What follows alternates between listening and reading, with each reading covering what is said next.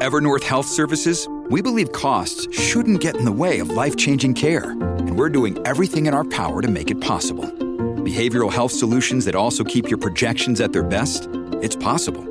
Pharmacy benefits that benefit your bottom line? It's possible. Complex specialty care that cares about your ROI? It's possible. Because we're already doing it. All while saving businesses billions. That's Wonder made possible. Learn more at evernorth.com/wonder.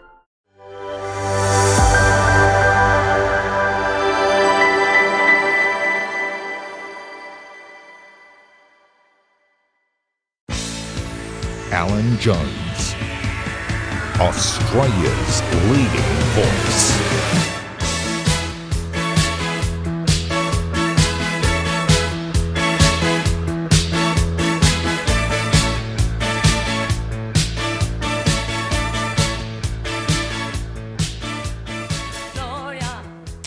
Well, thank you for being with us at the beginning of a new Alan Jones Week. Some very critical issues on which we hopefully can throw some light.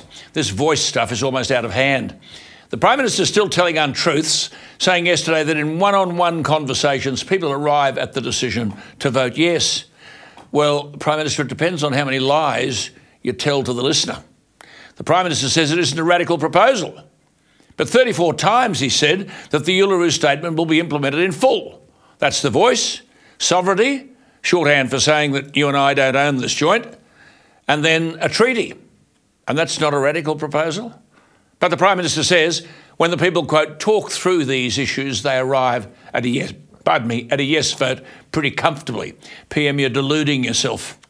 As David Michael Spratt of Mossman writes today, and I quote, my late Shearer grandfather, a 1901 Labor true believer, once told me while discussing politics that there was a significant difference between voting in a referendum and voting in a general election. He said, words to the effect, in a referendum, unless both major parties support the referendum, vote no. A more contemporary approach to voting in a referendum, he said, came from my old rugby coach. If in doubt, kick it out. Excellent advice. What about this Woodside crowd and their multi-billion-dollar Scarborough gas project? You see, sucking up to the government and tipping millions of dollars into the yes vote has got them nowhere.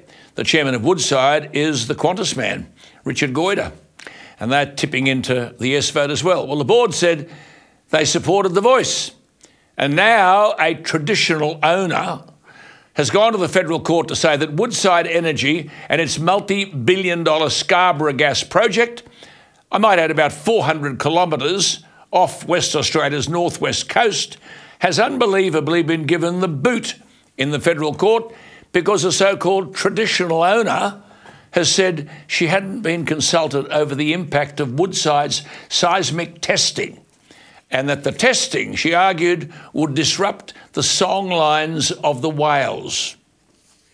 Well, just imagine if the voice gets a look in. This stuff's already happening in the courts.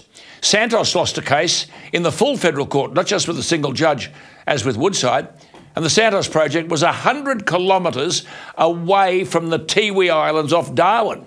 But Santos failed to consult one Tiwi Islander. It had consulted several islanders through the Tiwi Land Council. Woodside had consulted plenty of traditional owners, though how you get to be a traditional owner of the sea 400 kilometres off the coast, I have no idea. But the voice would demand it be consulted, whoever the voice turns out to be.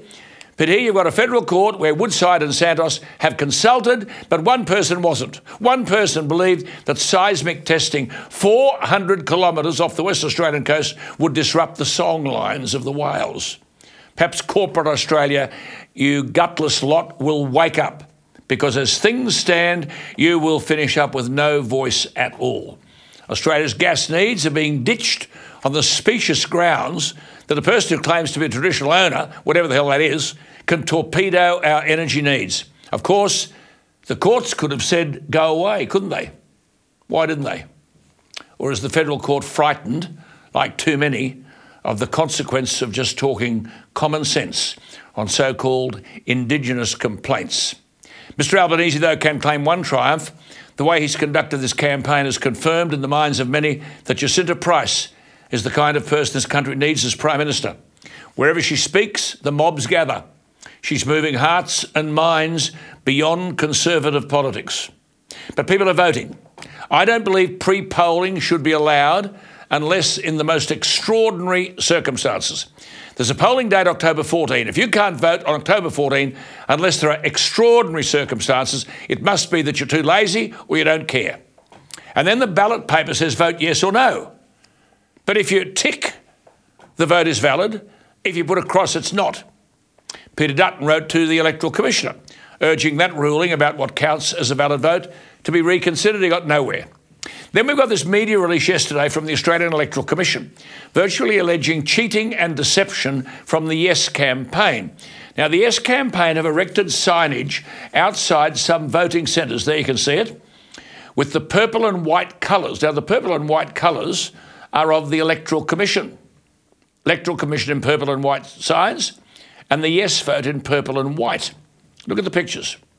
Now, the Electoral Commission issues a statement saying that the Yes signage could mislead a voter about the source of the signage and, by extension, the source of the message. In other words, the Electoral Commission agrees with Yes.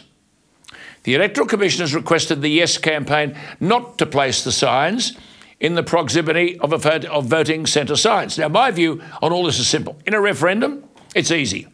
Before you go anywhere near a voting centre, you know whether you're voting yes or no. You don't need anyone handing you anything, nor are you influenced by a sign. But if the referendum is about giving a say to all Australians, I've had a note today from a viewer in Cape York. Thank you, Jason, for writing. He's accused the Australian Electoral Commission of being racist and unethical by not providing a polling booth in Laura. Laura has a population way up in the Cape of about 228 people. Evidence of Aboriginal occupation apparently going back thousands of years. Laura is west of Cooktown. And the Electoral Commission, as Jason tells me, has given no notice to the people of Laura, and he asks whether people in Laura and surrounds be covered or compensated by the Electoral Commission or the federal government for accidents or injuries or death in making their way to vote to Cooktown and back on October 14. Well, Jason is confirming that for many in the bush, democracy only exists if you're prepared to travel hundreds of kilometres. Like many things, a mockery of justice. Well, in Victoria, Jacinta Allen, the new Premier, has unveiled her new cabinet. There are 22 ministers, 14 are women.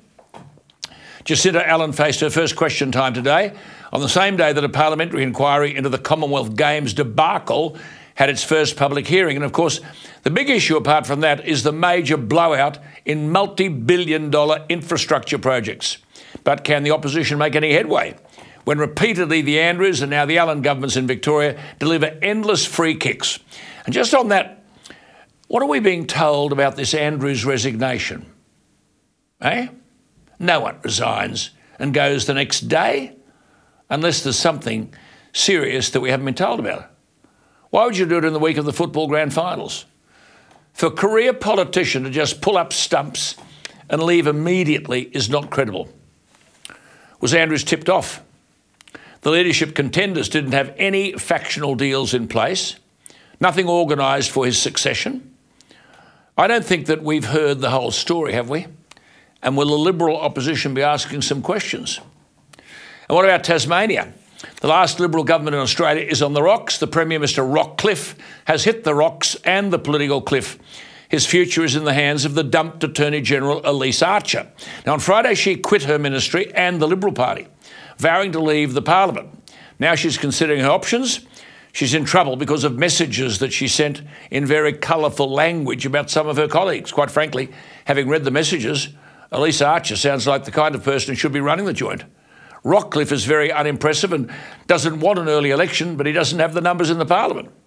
Elise Archer has been accused of bullying, but she argued she didn't bully anyone. Of course, telling the truth about some of her colleagues in colourful language in today's world constitutes bullying. As Matthew Denham writes today, quote, unless spared by his new worst enemy, Jeremy Rockcliffe will be not so much a lame duck as one of those plucked, gutted and roasted Peking numbers you see in the restaurant windows in Hobart's Sandy Bay Road. But this is the way of the world, is it not? A former Australian Olympic gymnast and Commonwealth Games medal winner. Can we get those pictures down, please, of the Tasmanian leaders? A former Australian gymnast and Commonwealth Games medal winner, that's not them on the screen, I don't know what's going on, has been sacked by Sydney's City of Canada Bay Council. He was coaching 6 young gymnasts aged between 12 and 16, and in celebrating a competition win, he described his girls as our beautiful team. Lindsay Nyland was accused of sexually objectifying the athletes. Students and parents and colleagues are in the dark. As the coach Lindsay Nyland said, the context of the email and photos was clearly one of pride in the achievement of the gymnasts at the competition. I understand, by the way, that both Gymnastics New South Wales and the Council's 5 Dock Leisure Centre have posted similar pictures of child gymnasts on social media using the word beautiful when describing athletes. Nothing wrong with that. I also understand that in the so-called investigation into Mr Nyland, parents, students and colleagues of the coach were not interviewed. There'll be a 4-day hearing of the matter in the New South Wales Industrial Commission in mid-November. It's a joke, isn't it? Here we go again. 2 young men who attended a music festival in Sydney at the weekend have died from a possible drug overdose. I would submit there's nothing much you can do. If these people don't now understand the lethal nature of drugs in general, let alone those distributed at these music festivals, then I'm sorry, they are beyond help. But the court system doesn't help. A festival goer caught with almost 500 pills on him was granted bail on Sunday. The Police Association New South Wales President Kevin Morton is right. He said the court system is out of touch. Well, proof of that. How out of touch is this? A Sydney mother has been found dead just 30 hours after her son was granted bail by a court, despite police alleging he tried to choke her and he was at risk of harming her again. The 67-year-old mother was found dead in the backyard of her Bankstown home on Sunday night from massive head injuries, which police allege were caused by her son.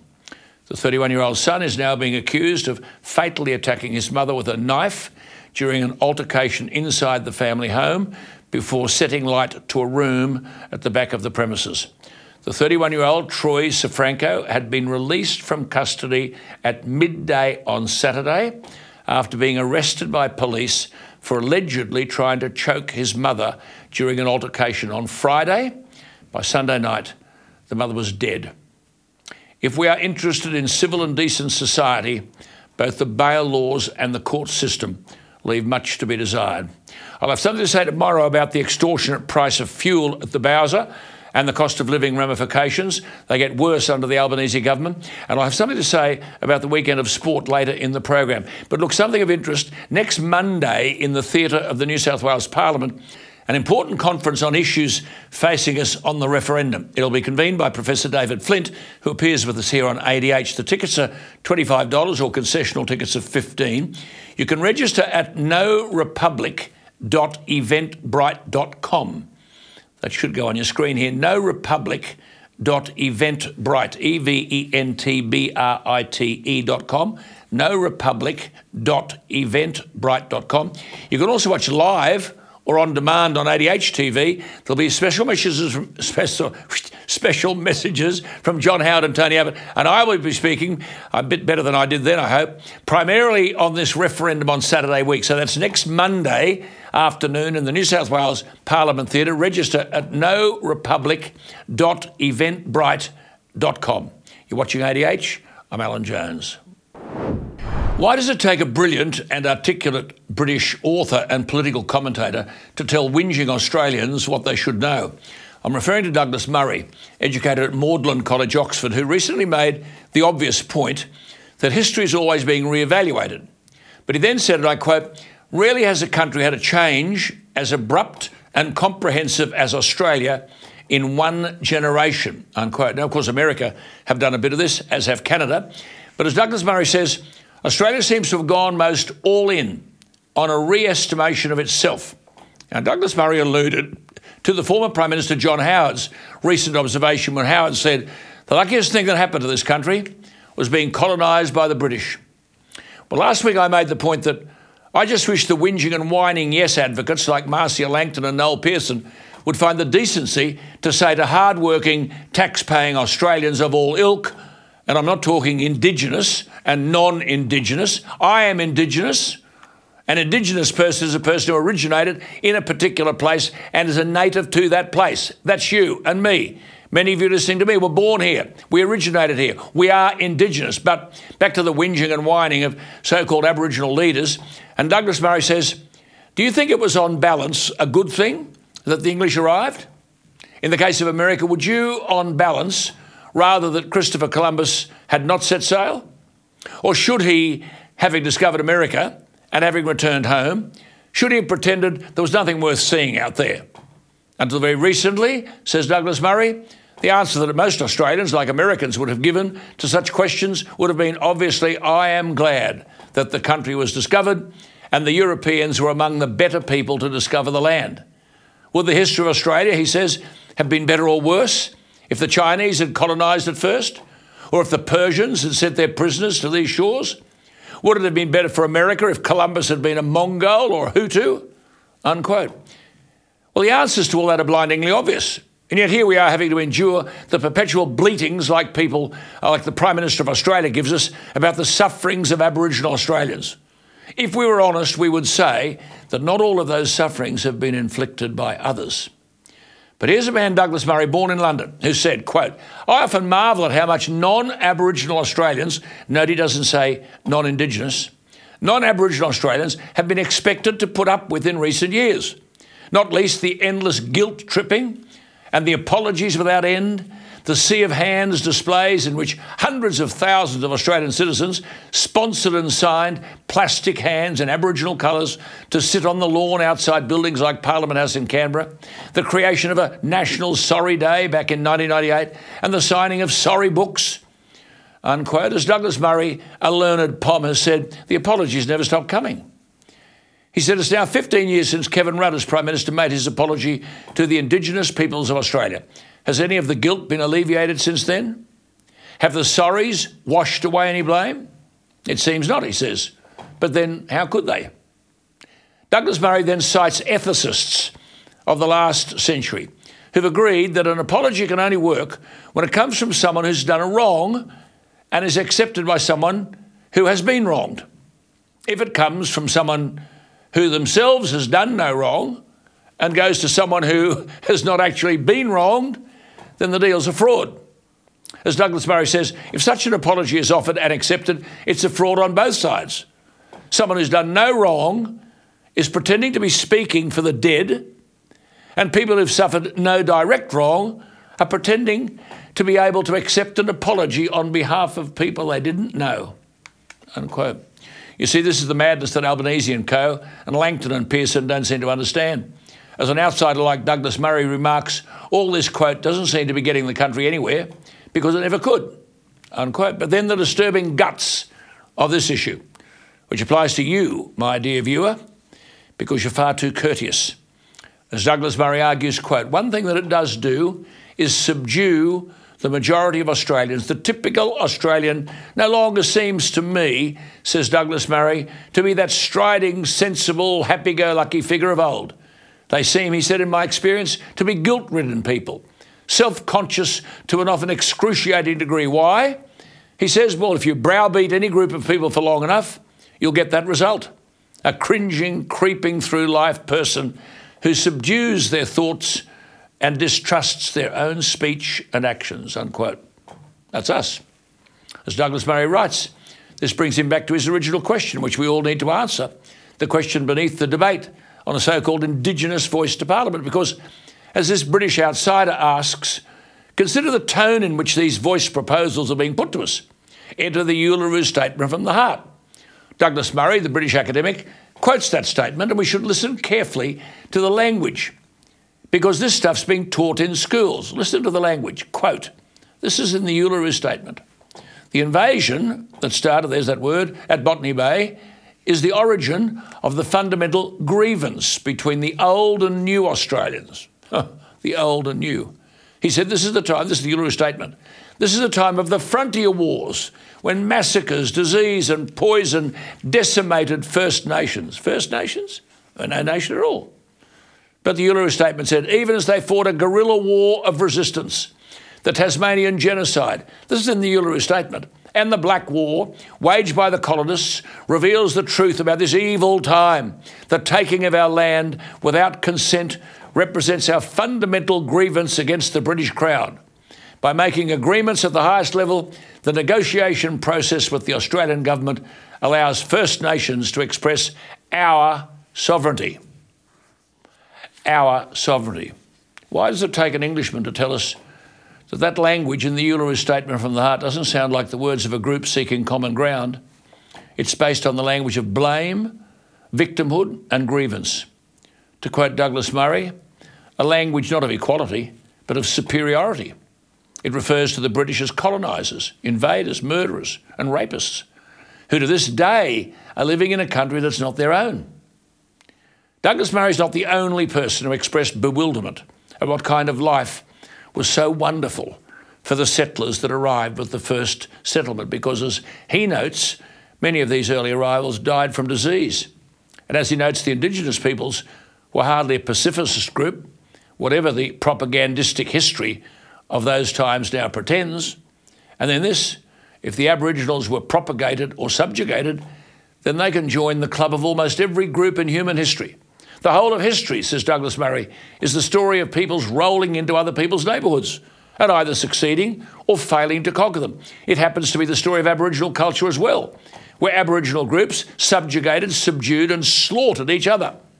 I know that it's now de rigueur to refer to the origins of the Aboriginal communities as dream time, but there was nothing dreamlike, he writes, about Aboriginal societies. They were violent, poverty-stricken and woefully unadvanced even for their time, unquote. Are you listening, Marcia Langton and co? Writes the English author Douglas Murray, anyone who likes to romanticise that time today needs their head examined.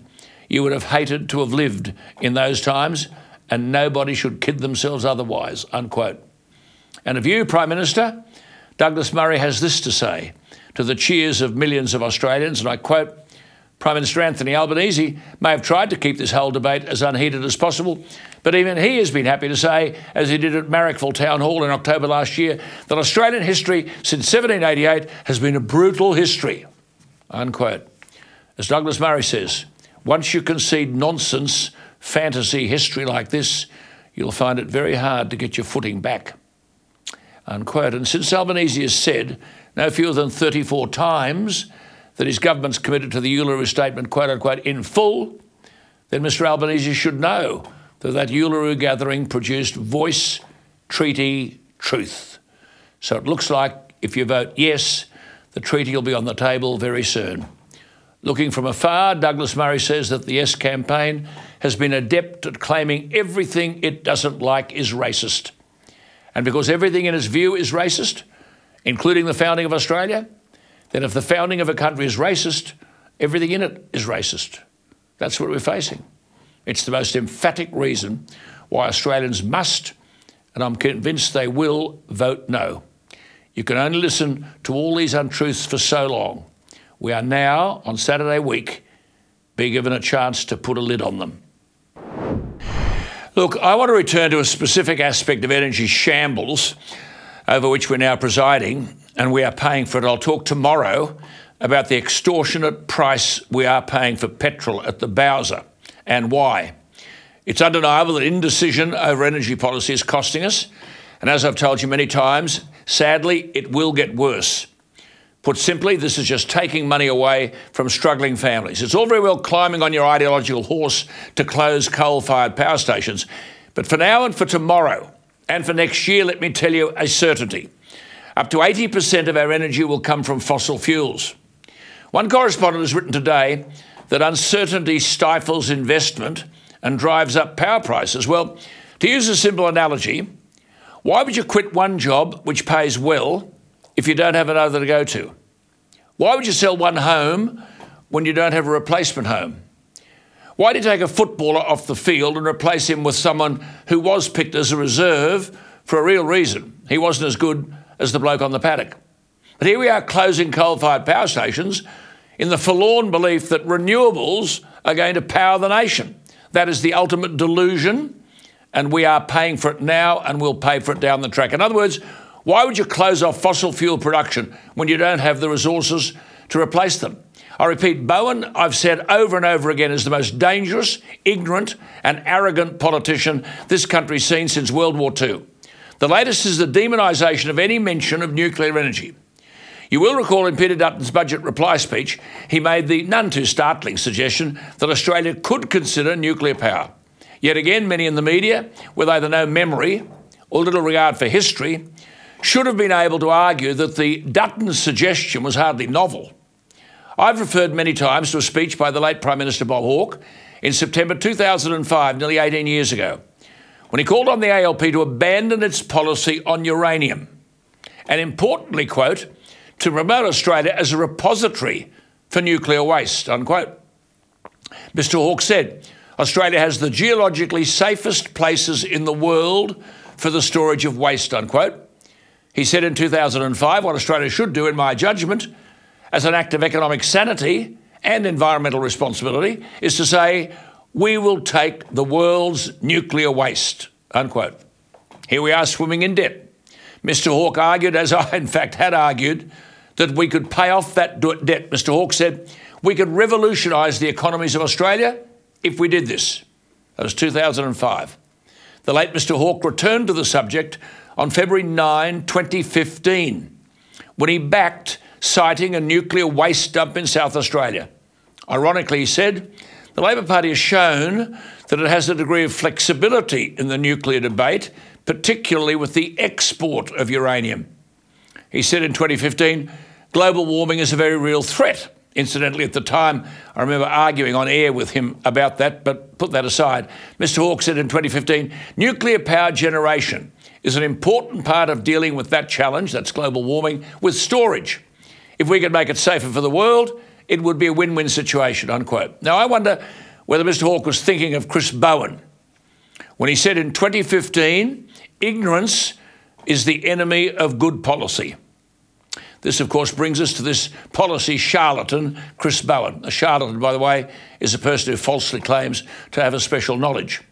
Bowen more than once has called nuclear energy a complete joke, that, quote, nuclear is the most expensive form of energy. We have a cost of living crisis. Energy prices are going through the roof, and that is the big, bright idea. Let's have the most expensive form of energy we can possibly think of, unquote. What did Mr Hawke say? Ignorance is the enemy of good policy. Remember, Bowen is the bloke who buried Bill Shorten in the 2019 election with a punitive and divisive tax policy and then said, if you don't like it, don't vote for us. Now, you've heard me say on good energy policy that it can be responsibly described in one sentence. It must be available, reliable and affordable. Nuclear energy is available 24 hours a day and virtually emissions-free. We have at least a third of the world's uranium, but nuclear power has been banned in this country since 1986. The technology is now so advanced that these small modular reactors, or SMRs, can be placed in remote areas, unlike old reactors that needed to be near large water catchments. The new SMRs can be buried to withstand any physical or natural disaster. They can be mass-produced in an off-site factory, shipped to locations and then assembled. And they need only 5% of the nuclear fuel that is needed to power large conventional reactors. Every year, we export more than 400 shipping containers of uranium, enough to generate all of our own electricity with zero emissions. But instead of producing electricity at home, Australian uranium is used to produce vast amounts of clean energy. Are you ready? Our uranium, clean energy? Here we go. In America, South Korea, China, Canada, Mexico, Argentina, Brazil, Belgium, Finland, Spain, Sweden, the Netherlands, the UK, Armenia, Belarus, Bulgaria, the Czech Republic, Hungary, Romania, Russia, Slovakia, Slovenia, Ukraine, Turkey, Bangladesh, India, Japan, Pakistan, South Africa, Iran, the United Arab Emirates. But Australia, that's our uranium, is burdened with an energy ignoramus and an ideological misfit in this fellow Chris Bowen. After the Dutton comments, Bowen attacked Peter Dutton, posted a video on social media that controversially included images of yellow barrels, and no doubt someone in the Albanese government told him to take the damn thing down. This man, Bowen, is an albatross around the neck of our energy future. Nick Cater is a splendid contributor here on ADH. You can watch him at 8 p.m. every Thursday night, not every night, every Thursday night. He's also a senior fellow at the Menzies Research Centre. He writes regularly in the Australian newspaper with great clarity. He joins us. Nick, thank you for your time. I mean, the best you could say about Bowen is encapsulated in a headline of a piece that you wrote recently, quote, Chris Bowen is a costly waste of energy. Nick? Yeah, he is. I also wrote, Alan, that he's probably very well credentialed to be the Energy Minister of La La Land, but not of Australia. I mean, he's got a fanciful plan here that just cannot work. He's trying to defy the laws of thermodynamics to produce our electricity by wind, solar and water alone. It can't be done. No country in the world has done it. And yet he somehow thinks he can manage this by 2044. And Alan, you know, he's working to a plan that sees us get rid of 60% of our coal in 7 years' time. Now, that is ludicrous. That is absurd, as you point out. Without coal, the whole thing collapses right now, unless we can find some other form of baseload power. And that, of course, is what nuclear does. It's on tap when you want it. You don't have to wait for the right weather forecast. The bloke won't get into the ring or argue, will he? I mean, he won't come on this program because the last time I had him on, he was the shadow treasurer and he couldn't tell me the marginal tax rates. And that piece of the interview went viral. I don't know, we might have a bit of... You might be interested. This is the level of ignorance of this bloke. I'm talking to Charles on my earpiece. I think we've got this here. Because in that portfolio, he didn't know what he was talking about. Sorry, Charles, we've got it, have we? He didn't know what he was talking about, but too arrogant to concede, so I kept at it. This bloke's now in charge of energy policy. Have a look at this.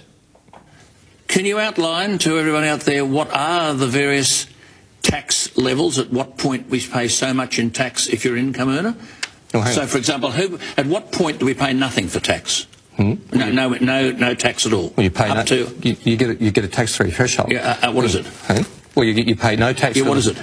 Well, you get a low-income earner's tax offset. Tax-free threshold. You get a low-income earner's tax offset, which then provides... What is the tax-free threshold? Well, Alan, hang on. What is the tax-free? There's a point up to which we don't pay any tax. What is that point? And then you get a low-income tax offset, which provides a refund to low and middle-income earners, Alan, at which and we you pay raise no high-income superannuation. I mean, the fellow's the treasurer, Chris. I'll give you the answer. The answer's 18,200. Between 18,200, where do we go to the next point? That's right. Where is it? Well, the bottom threshold is, of course, 15%. Yeah, but hang on. The man is pretending he wants to be the Treasurer of Australia and doesn't know the tax threshold. So we go from 18,200 from you. I'm not going to cop from you. Well, come on, you couldn't answer the first question.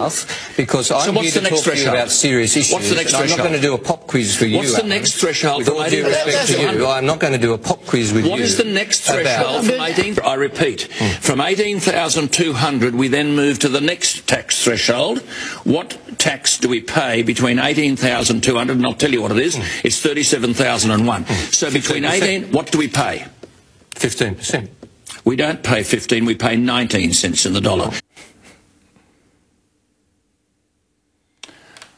Oh, dear, dear, dear. That was from a TV program I did with Graeme Richardson, who was absolutely gobsmacked. I think it's fair to say Richo is no Bowen supporter. The bloke plainly... Nick, the bloke is out of his depth, this fellow. He's not across detail, is he, Alan, as you proved there? And, of course, when it comes to energy policy, particularly the electricity grid, detail is very, very important. You see, the electricity grid, when it's working, is a miracle. They have to supply exactly the right amount of electricity into it at any given point to meet demand.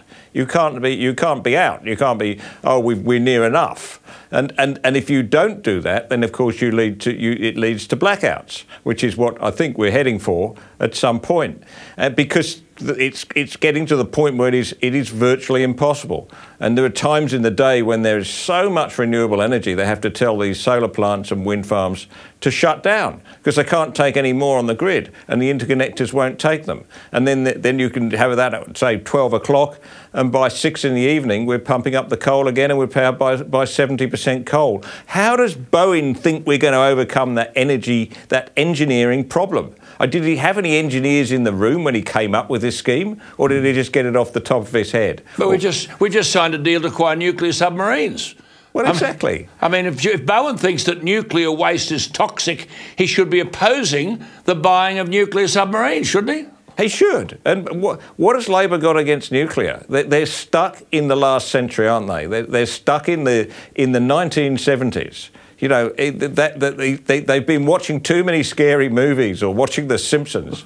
You know, how come a country like, well, say the province of Ontario, which was powered by about 60% coal 20 years ago, a left-wing government, Liberal in their terms, but Labor in ours, came in and said, we're going to get rid of coal by going to nuclear. They did it by 2014. Now they've got one of the cleanest grids in the world. And what's more, Alan, the price of electricity in Ontario to consumers is 2.5 times cheaper than it is here. Now, if Kevin Rudd had made that decision in 2007, we'd be there now. But Labor have got this thing, I don't know what it is, you might be able to understand it. You've lived in this country longer than I have. I've no idea why they're so opposed to it, but it's in their blood, and they can't accept that our future's got to be nuclear unless they're prepared to carry on with coal. I mean, when Bowen made those embarrassing observations, Dr. Adrian Patterson, who ran our sole nuclear reactor at Lucas Heights for a dozen years, slammed the video posted on social media by Bowen, and in a Senate hearing on whether Australia's nuclear ban should be lifted, Dr. Patterson said the Bowen video, quote, gravely concerned him because it, quote, maligned the very carefully trained and committed workforce at ANSTO, which is the Australian Nuclear Science and Technology Organisation. Dr. Patterson said reflection should be given to the deep damage that this political gamesmanship does. Nick, in all things Bowen's pronouncements to get to a 43% reduction in carbon dioxide by 2030, which I've always said and you've said is beyond ridiculous. I mean, 22,500 watt solar panels every day for 8 years. What? 47 megawatt wind turbines every month, 10,000 kilometres of additional transmission lines. I mean, Bowen has proved he should not be in this policy area. Do you think the public, though, have woken up? Oh, I think they're waking up very quickly, Alan. You know, there's not been a single wind farm or wind project or turbine development approved this year. None. Nil. So, you know, his 11,000 solar panels a day and his one turbine every 18 hours, it's not happening. But he can't admit that. And the investment is slowing down. The cost of these things is going up. The raw materials are getting more expensive. People are not financing them because the interest rates are going up. The money's just not there. It is an impossible task. And at some point or another, the government is going to have to admit this, unless it's out of government by that point. Because it'll get to the point where it just won't happen. It's not that it's... But, I mean, why does the opposition... I mean, I go back about Brittany Higgins. Why do they give up on Brittany Higgins when she got $3 million, apparently, of taxpayers' money? We don't know why. So you'd persist with that. Why didn't you persist with this? Why wouldn't Peter Bowen be screaming every day, someone will eventually listen to him, there are over 450 nuclear power reactors in the world, in over 50 countries, many of them using our uranium, just as many countries have risen out of poverty by buying our coal and gas. I mean, wouldn't you prosecute that case until you were blue in the face? I think so, Alan. And let's give Peter Dutton credit for the fact that he has taken this on board. He's now committed to backing this home at the next election. The previous government under Scott Morrison, they you know, lots of people were saying, including me and others, were saying you've got when you had AUKUS, it's an obvious step then to introduce nuclear power. Yes. They were worried. They had polling which made them worried. Okay, but that's in the past. Peter Dutton has bought this now, and the polling shows that most people are open to the idea. The majority, the vast, not everybody is saying yes, definitely, but they're saying we're open to the argument. And why wouldn't you be when the price of energy is going up? But why wouldn't you be saying it every day? I mean, people say, oh, Peter Dutton was right. Oh, did you hear Peter Dutton today? Did you hear? I mean, this bloke's got to be under siege. I mean, for 22,500 watt solar panels every day? Yeah. But, hey, Alan, but you know, I've been travelling around the country looking at some of these projects and seeing the absolute heartbreak of communities that are divided, people that have seen their house prices drop in value, their land values drop. They've had to put up with these massive, great constructions, and they are big. You know, this is massive construction work, Alan. It's not just the idea of a little windmill in a paddock. You know, they're having to knock down half a hill to put these things up in some cases. So for every day we delay making the absolutely obvious choice of nuclear, we are doing more damage. We're doing, and it's not just the money, Alan. When you see how these communities are torn apart by this and how people's lives are just put on hold for years on end, this is tragic. We can't do this to our fellow Australians. And then, I mean, 10,000 kilometres of transmission lines. The farmers and others out there, or the people on the seaboard who perhaps don't care about the farmers, do you understand these people are most probably going to, the government, Bowen, compulsorily acquire productive land to shove in these transmission lines because basically the energy is way out in whoop-whoop and they've got to get it to the grid.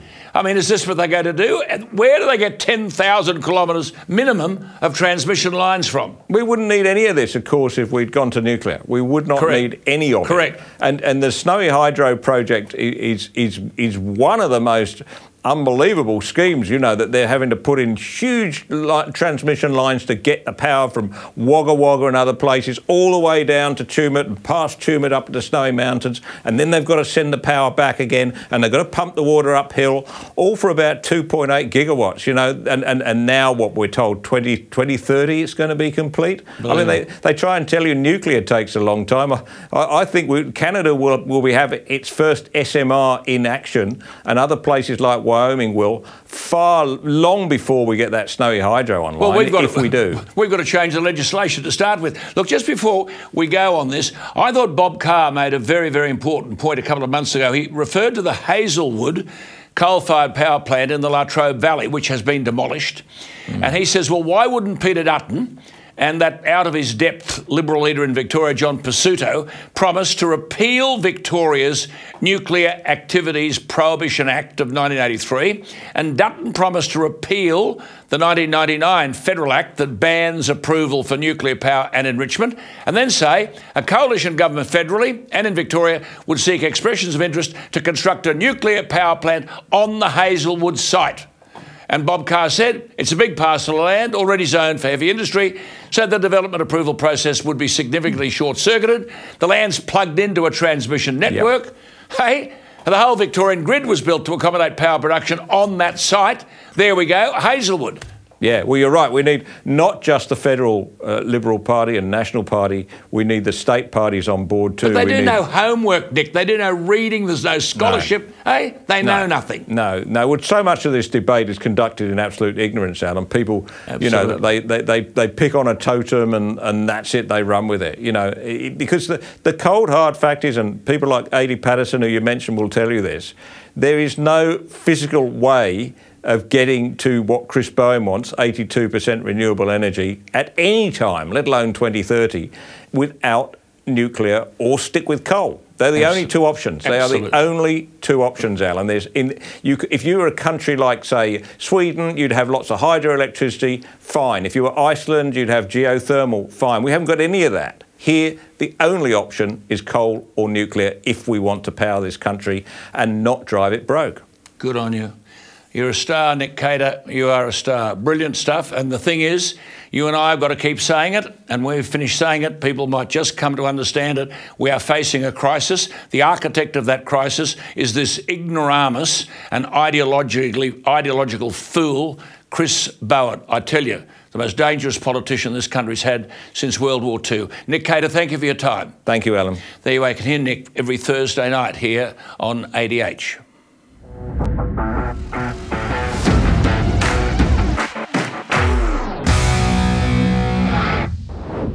Well, in the world of sport, it all began at the weekend with an extraordinary win by Collingwood against the Brisbane Lions in front of over 100,000 people at the MCG on Saturday. Few people knew that the Collingwood coach, Craig McRae, had raced to the hospital on that same Saturday morning, last Saturday, to witness the birth of his little girl at 7:45 a.m. His first child with wife Gabrielle, but his third daughter after two girls he shares with his ex-wife. The baby girl was appropriately named Maggie, I presume after the Magpies, whom Craig McRae, as coach, led to their 16th premiership. But the Lions had 2 shots in the last 10 minutes, which should have been goals, 12 points. But they registered only 2 behinds, 2 points, and the losing margin was 4. In their last training session of the year, Craig McRae had his players run up the steps at the top level of the Shane Warne stand for 30 minutes. He told them the significance of taking the steps. Collingwood needed to take the steps to realise their dreams of a premiership and not take any shortcuts like an elevator or an escalator. Collingwood and Brisbane went step for step for the whole journey. It was pulsating stuff. There were plenty of right or wrong steps, and I'm sure the Brisbane Lions will remember them. But Collingwood a worthy winner. And then it was Sydney's turn. I could not believe the standard of the Women's League final. The Newcastle Knights scored 2 late tries to seal back-to-back Rugby League women's premierships, 24-18 over a very good Gold Coast Titans. The Knights were down by 6 points with 10 minutes to go. The extraordinary 26-year-old Tamika Upton, and people should get to know this woman, she can play. The Knights fullback, she was born in Rockhampton. She did it all with the scores level. She grubbed and collected a loose ball to score the winning try. A class athlete, but what I loved is she was willing to gamble. Disappointments for the Gold Coast. With a young and exciting squad, they were very close to the money. Jamie Chapman became only the 2nd player in women's rugby league history to score a hat-trick in the grand final. But the match was, I've got to say, high quality. And then Penrith versus Brisbane. There were winners everywhere. At the death, Nathan Cleary took looming defeat by the throat and almost single-handedly gathered for the men at the bottom of the mountain the 3rd consecutive premiership. It was stunning stuff. It was dramatic. No one could have written the script. Brisbane led 24-8, courtesy of the young man Ezra Mam, who's the Dally M's 5'8" of the year. This is an extraordinary story, much of it written in tattoos on his body. His grandparents are the 2 biggest tattoos, and then his mum and dad. The mum lives on Hammond Island, which is in the Torres Strait. It's got a population of about 200. So Mum got a dinghy ride from Thursday Island in the Torres Strait. She then caught a ferry to Horn Island, population 531 people, but they do have an airstrip. So Mum flew to Cairns and then to Brisbane and then to Sydney, and then she was at Accor Stadium on Sunday night to see her gifted 20-year-old son Ezra perform amazingly. Perform he did, 3 tries, and the Broncos must surely have thought they were home. Then came Nathan Cleary to lead the greatest grand final comeback in rugby league history. It would be better, though, if Nathan stayed out of the politics, arguing yesterday, come on Australia vote, yes, Nathan, no one knows more about rugby league and winning than you do, but I suspect you know nothing about the politics of the voice. Stay out of it. You're too good to be used in this way. But full marks to Penrith. I well remember when they were a club struggling for recognition. I was on radio at the time and trying to help the district gather some appreciation for what they were trying to do. They entered the competition more than 50 years ago against all the hotshot teams. Penrith 50 years ago was virtually a one-street town. The club was small. Now Penrith is a thriving metropolis with extraordinary amenities, and the Penrith Leagues Club is the envy of the world. The Dally M's are for the best in rugby league. They're always handed out in the week of the grand final. Now, the Coach of the Year should not be an award for the most improved coach. That would be Andrew Webster, the 41-year-old coach of the Warriors, who in his first year did a remarkable job. But the Coach of the Year should have been Ivan Cleary, modest, unassuming, very successful, with a son who's led the charge at Penrith. And while bouquets are being handed out, the referee, Adam G., in his first grand final was brilliant. He allowed the players to play the game, which became one of the greatest premiership deciders we have ever seen. Could rugby union please note, Adam G. put the whistle away. 5 penalties on the night. No sin bins. The bunker was kept out of play. This is how the game should be officiated. Referees, especially in rugby, are ruining the game. Adam G. deserves credit for making the game the spectacle it was, played with remarkable speed and skill. I was born in Queensland, as you know, and you always remain a Queenslander. They are certainly, though, this week in a state of mourning. The Lions lost on Saturday at the MCG.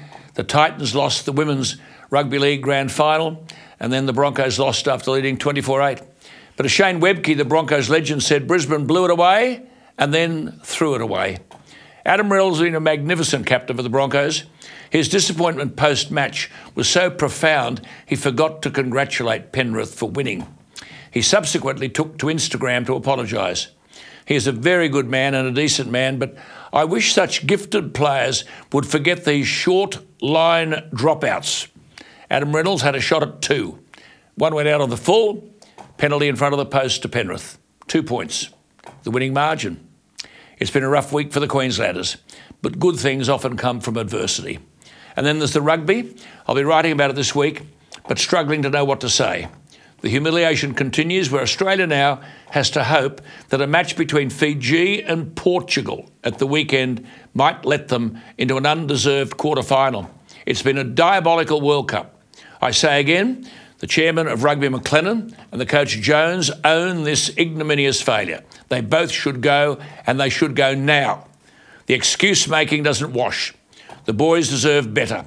I note that a body language expert who's analysed Eddie Jones's responses about whether or not he'd been in talks with Japanese rugby on the eve of the World Cup, the body language expert is now saying that from the coach's body language, he did hold talks with Japan, and that the Australian captain, David Parecki, feels that this had disrupted the World Cup campaign.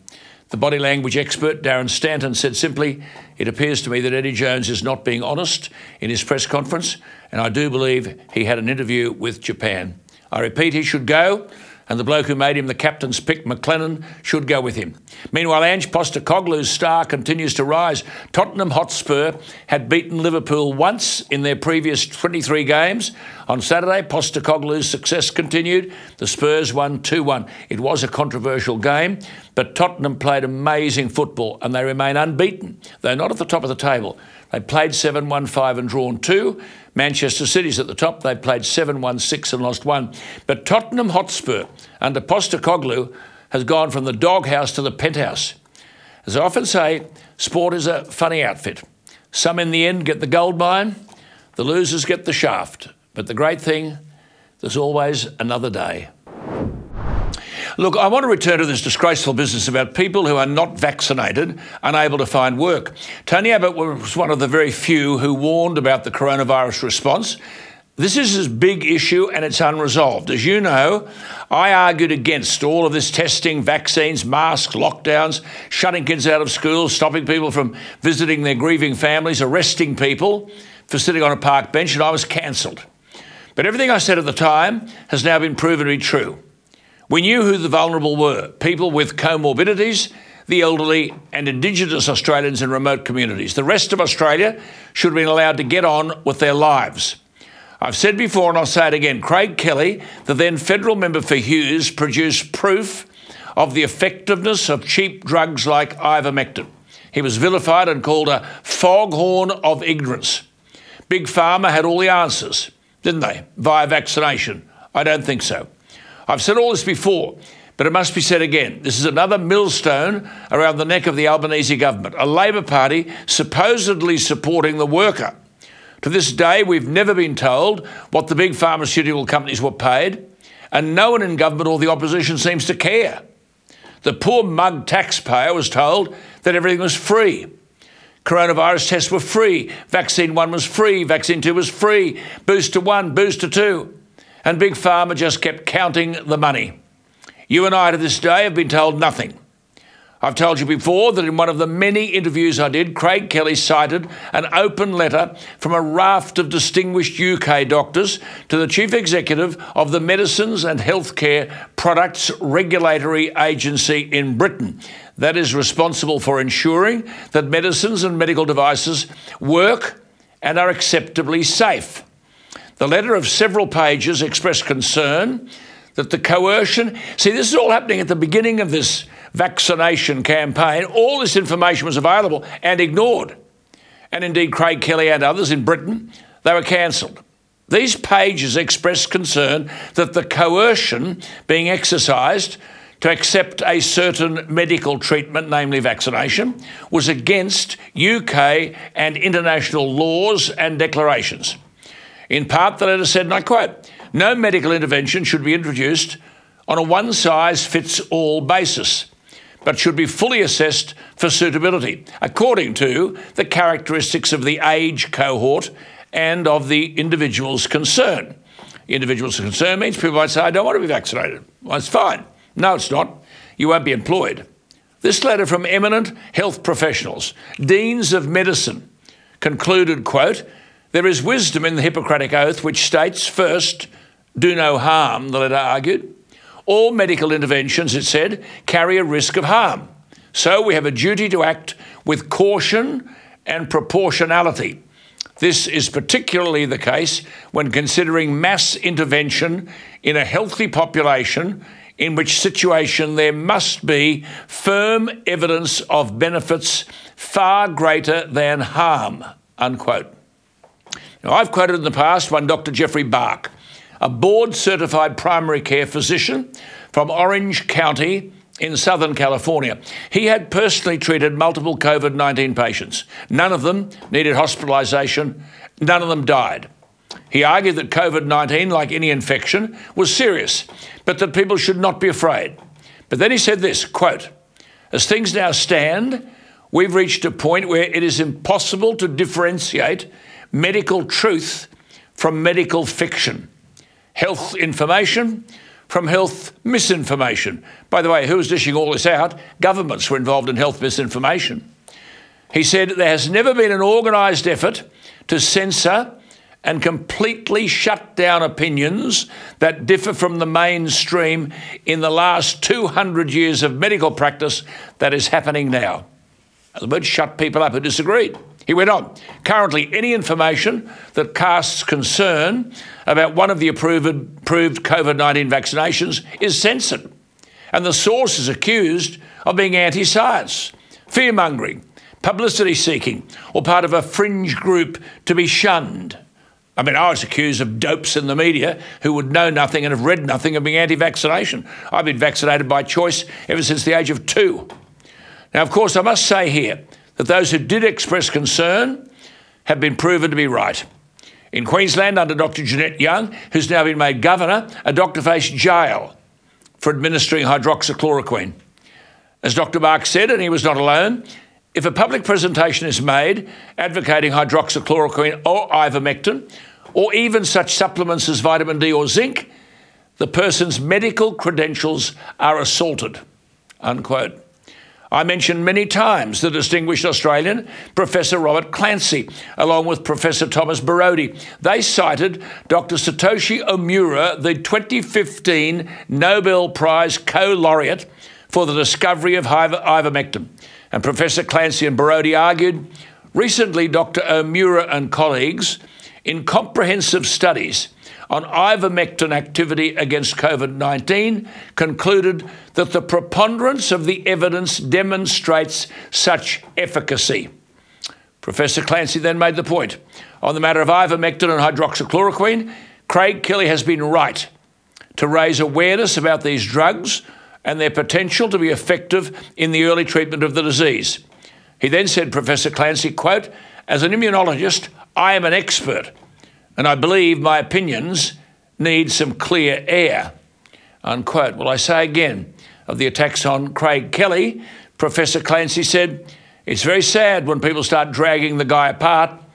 It is bad enough when you drag someone apart on facts, but if you do it without facts or understanding what the argument is, it's disappointing, unquote. Well, Craig Kelly was cancelled, as you know, vilified and defamed. His career was ruined, which is why people have clamoured for a royal commission. What do we get? Nothing but an inquiry. States are exempt, but they were the ones who issued these dictatorial orders. On the whole coronavirus response, we've been grossly deceived and damagingly misled. We don't have a royal commission because governments of all persuasions were led by the nose. As a result, thousands of people have lost their lives, estimated at 20,000 who could have been saved.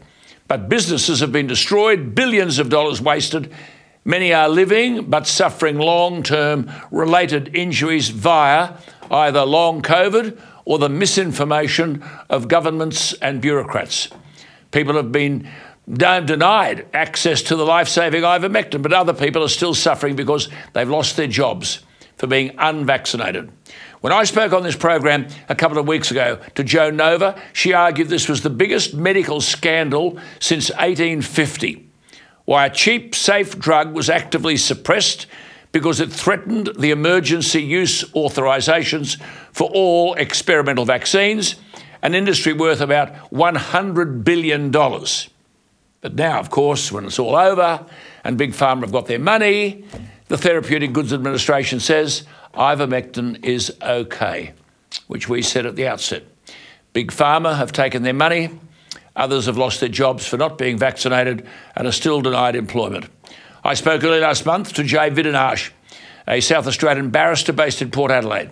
You might remember he's represented a number of individuals in COVID-19, vaccination-related cases, particularly those who became unemployed as a result of conscientiously objecting to the mandates at the time.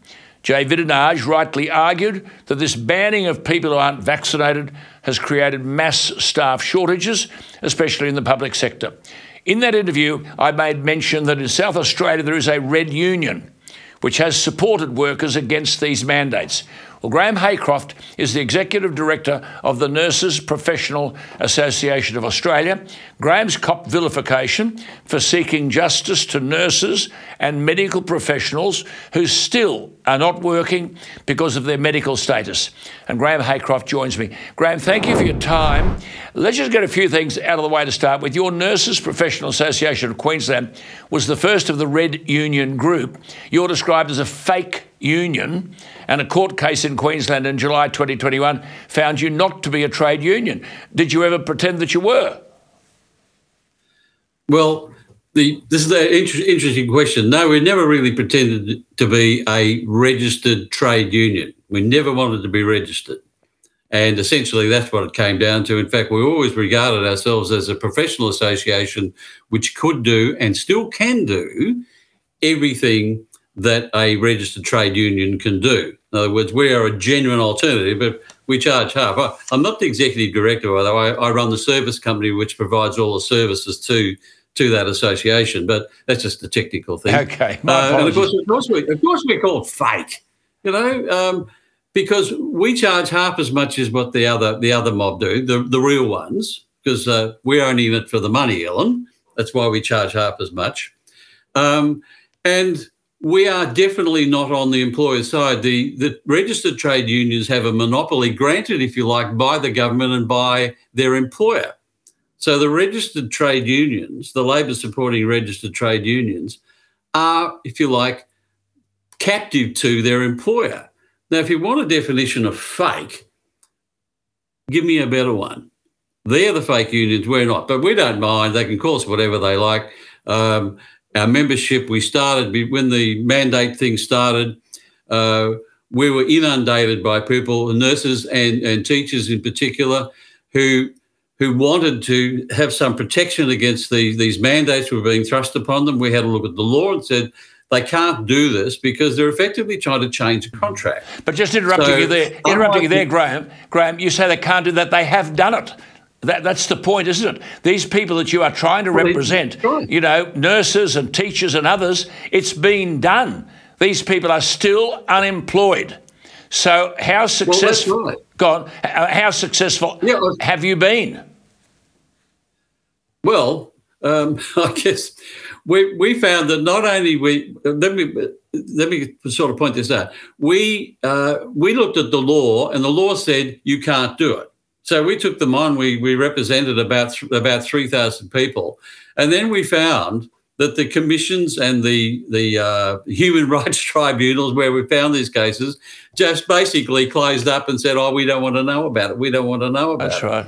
So the whole thing has been a complete travesty. But we were the ones that stood up for them. And in Queensland, there's about 3,000 nurses who are all qualified, all want to go back. Queensland Health is dithering. And the reason stop there. So that's a very good figure. Okay. Are you saying that as I speak to you tonight, there are 3,000 nurses, did you say 3,000 nurses in Queensland? In Queensland. Unable to get returned to their employment because they're not vaccinated? Correct. But the government has just changed the rules to allow it because they are desperately short. Patients are dying, right, because there's just a desperate shortage of nurses. Right? So have these 3,000 nurses in Queensland been reinstated? No, they're dribbling them on. And here's the reality, Alan. Every person that joins us is somewhere between $300 and $500 that doesn't go to the ALP, right? So the ALP government does not want them to come on board because they know they're not going to join in Queensland, the Queensland Nurse and Midwifery Union, because they were the ones that refused to represent them when the trouble hit. So they are still saying they're going to do it, but in practice they haven't really started yet. So these nurses are really just industrial cast-offs. I mean, a young lady, yes. This is staggering. I mean, a young lady has written to me and said, quote, I've applied for my practicing nursing registration. And, of course, the AHPRA, which is the Australian Health Practitioner Regulation Agency, another bloody piece of bureaucracy. Know them well. She says, I bet you do, will be on my back if I do any public interviews. However, I cannot get back my nursing registration. Now, I've been at this in the media. You've been at it, but in spite of we might think we're doing a great job, but in spite of everything we might have done and said, there's a roadblock. There are 3,000. God knows how many nurses across Australia and teachers and policemen and women are still unemployed because they're not vaccinated. Yeah, and it could all be solved tomorrow if the non-Labor opposition stood up and started yelling and screaming. I agree. But they've said nothing. They backed it all, right? They couldn't see down the track. All they had to do was say, right, they're doing that. We don't have to go along with them. It's the Westminster system. But they fell over themselves supporting in every aspect, particularly Victoria and in Queensland. They fully supported this mandate thing and held the view that if any nurse didn't get vaccinated, they should be sacked. Yeah, there's nothing wrong being wrong at the time, but when you realise you were wrong, you should admit it and then acknowledge that there are people out here who have been prejudiced by what they're doing. So basically you're saying, apart from what you are doing and people like Dr. Vednage in South Australia, these people who can't get a job have no one taking up their cause. And, Ellen, these people are what you and I would call conservatives. Yes. Right? These are people that had the courage and strength and believed in their own, individual rights to stand and say, well, I'm not going to have this. This is wrong. Now, these are the people that traditionally vote LNP. These are the people who are the LNP constituency. All the LNP's got to do is say, hey, guys, we've made a mistake. We now support you and start yelling and screaming. Yes. And once that happens, I agree. Labor would collapse. I agree. That's why I'm talking to you. I interviewed a young lady born in Cambodia. She arrived here via a dangerous open sea voyage from Vietnam. She finished up in a refugee camp. She came here as a 12-year-old and began her education. She finished up graduating from medicine at the University of Sydney. She was suspended from her medical practice because she prescribed ivermectin to treat a gravely ill patient with coronavirus. The patient recovered quite speedily. She is banned from practicing. Now, Graeme, where can such people turn to? This is 12, 15, 18 months on. Well, I guess we're basically it. You're talking about it. She was a nurse or a doctor? No, a doctor. A doctor. Yeah.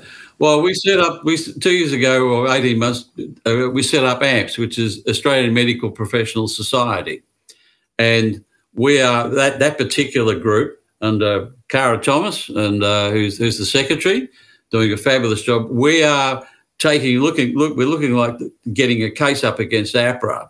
We're just sort of sorting that out now. This is just people watching you tonight just can't believe this. That's why I've done this again. I've spoken so many times on this program. I spoke, Graeme, recently to a former employee of New South Wales Ambulance, a paramedic, terrific and distinguished career, can't get a job anywhere because he's not vaccinated. His wife is a registered nurse with a postgraduate diploma in acute care, a master's degree in clinical teaching, husband and wife, 6 children, can't get a job.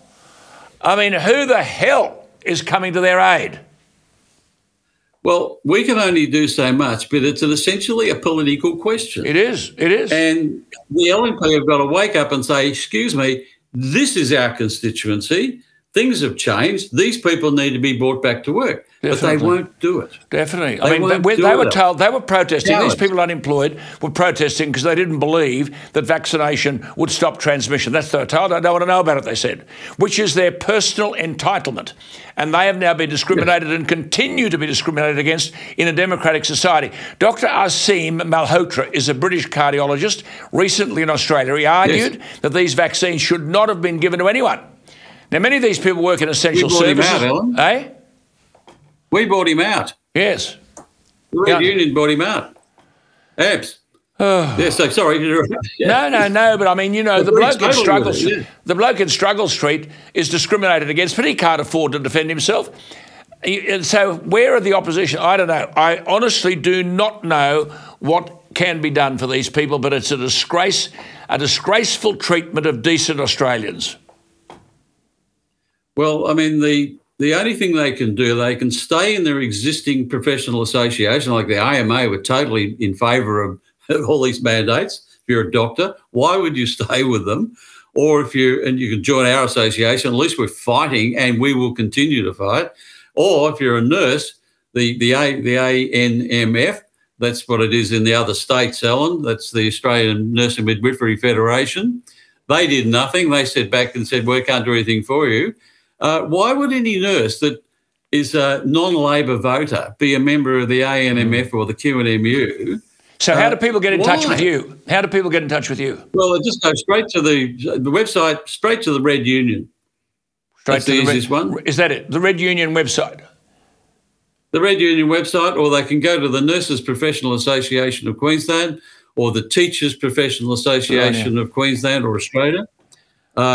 Easy peasy, Alan. They can find it, and we'll welcome them all. Okay, well, look, thank you for what you're doing. It's just unbelievable. I mean, it's Graeme Haycroft. He's doing the job that unions and politicians should be doing, securing employment for those who want to work. And if the Privacy Act doesn't prevent an employer inquiring into your medical status, then it should. People are still being rejected in employment because they're not vaccinated. Beyond belief. Democratic Australia, I don't think so.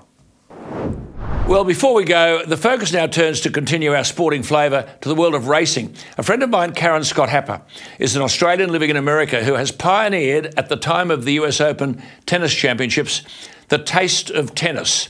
She gathers together the finest restaurateurs in New York City, along with the best tennis players, and it's always a night to remember. The greats of tennis serve it up in a culinary sense to New Yorkers seeking a night of style and enjoyment. Well, now Karen has established the inaugural Taste of Turf, which involves the best of Sydney's restaurants together with the greats of the racing world, all to coincide with the world-acclaimed Everest event, the richest horse race in the world.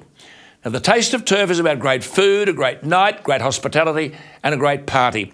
Karen's done 23 of these in New York prior to the US Open. Now she's put together the very best restaurants here, and she tells me the best food she's ever worked with. Now, it's totally cosmopolitan. All parts of the food world are represented. 5 Sydney seafood restaurants, 3 fabulous Italian restaurants, 2 of the top chefs from the Star, Japanese and fish, and a wonderful mixture of Middle Eastern food. There'll be 24 tables, each chef giving a sample size of their signature dish, interspersed with a lot of watering holes providing the finest wines and cocktails. It'll be in the Winks Stand at Royal Randwick, October 11, from 7 p.m. to 10 p.m. Not sure about the 10 p.m. This could go on. Dress is business, or as Karen says, happy cocktail. But this is the point. It's the only way to get to the Spring Racing Carnival. Everything else is by invitation only. $300 per person, all inclusive of food and wine. Trainers and jockeys will be behind the tables, serving food with Sydney's finest restaurants and chefs. So there you are, October 11, 7 p.m. to 10 p.m, the Taste of Turf. Just go to Ticketmaster or the website to book your table, tasteofturf.com.au. That's easy to remember, tasteofturf.com.au. I'll be there. Join us. Well, that's it from me tonight. I hope you've enjoyed the show. Don't forget you can hear it all from 6 a.m. tomorrow on the podcast app. Just search Alan Jones. I'll be back tomorrow night to do it all again. Thank you for being with us. You're watching ADH, Australian Digital Holdings. I'm Alan Jones. Good night.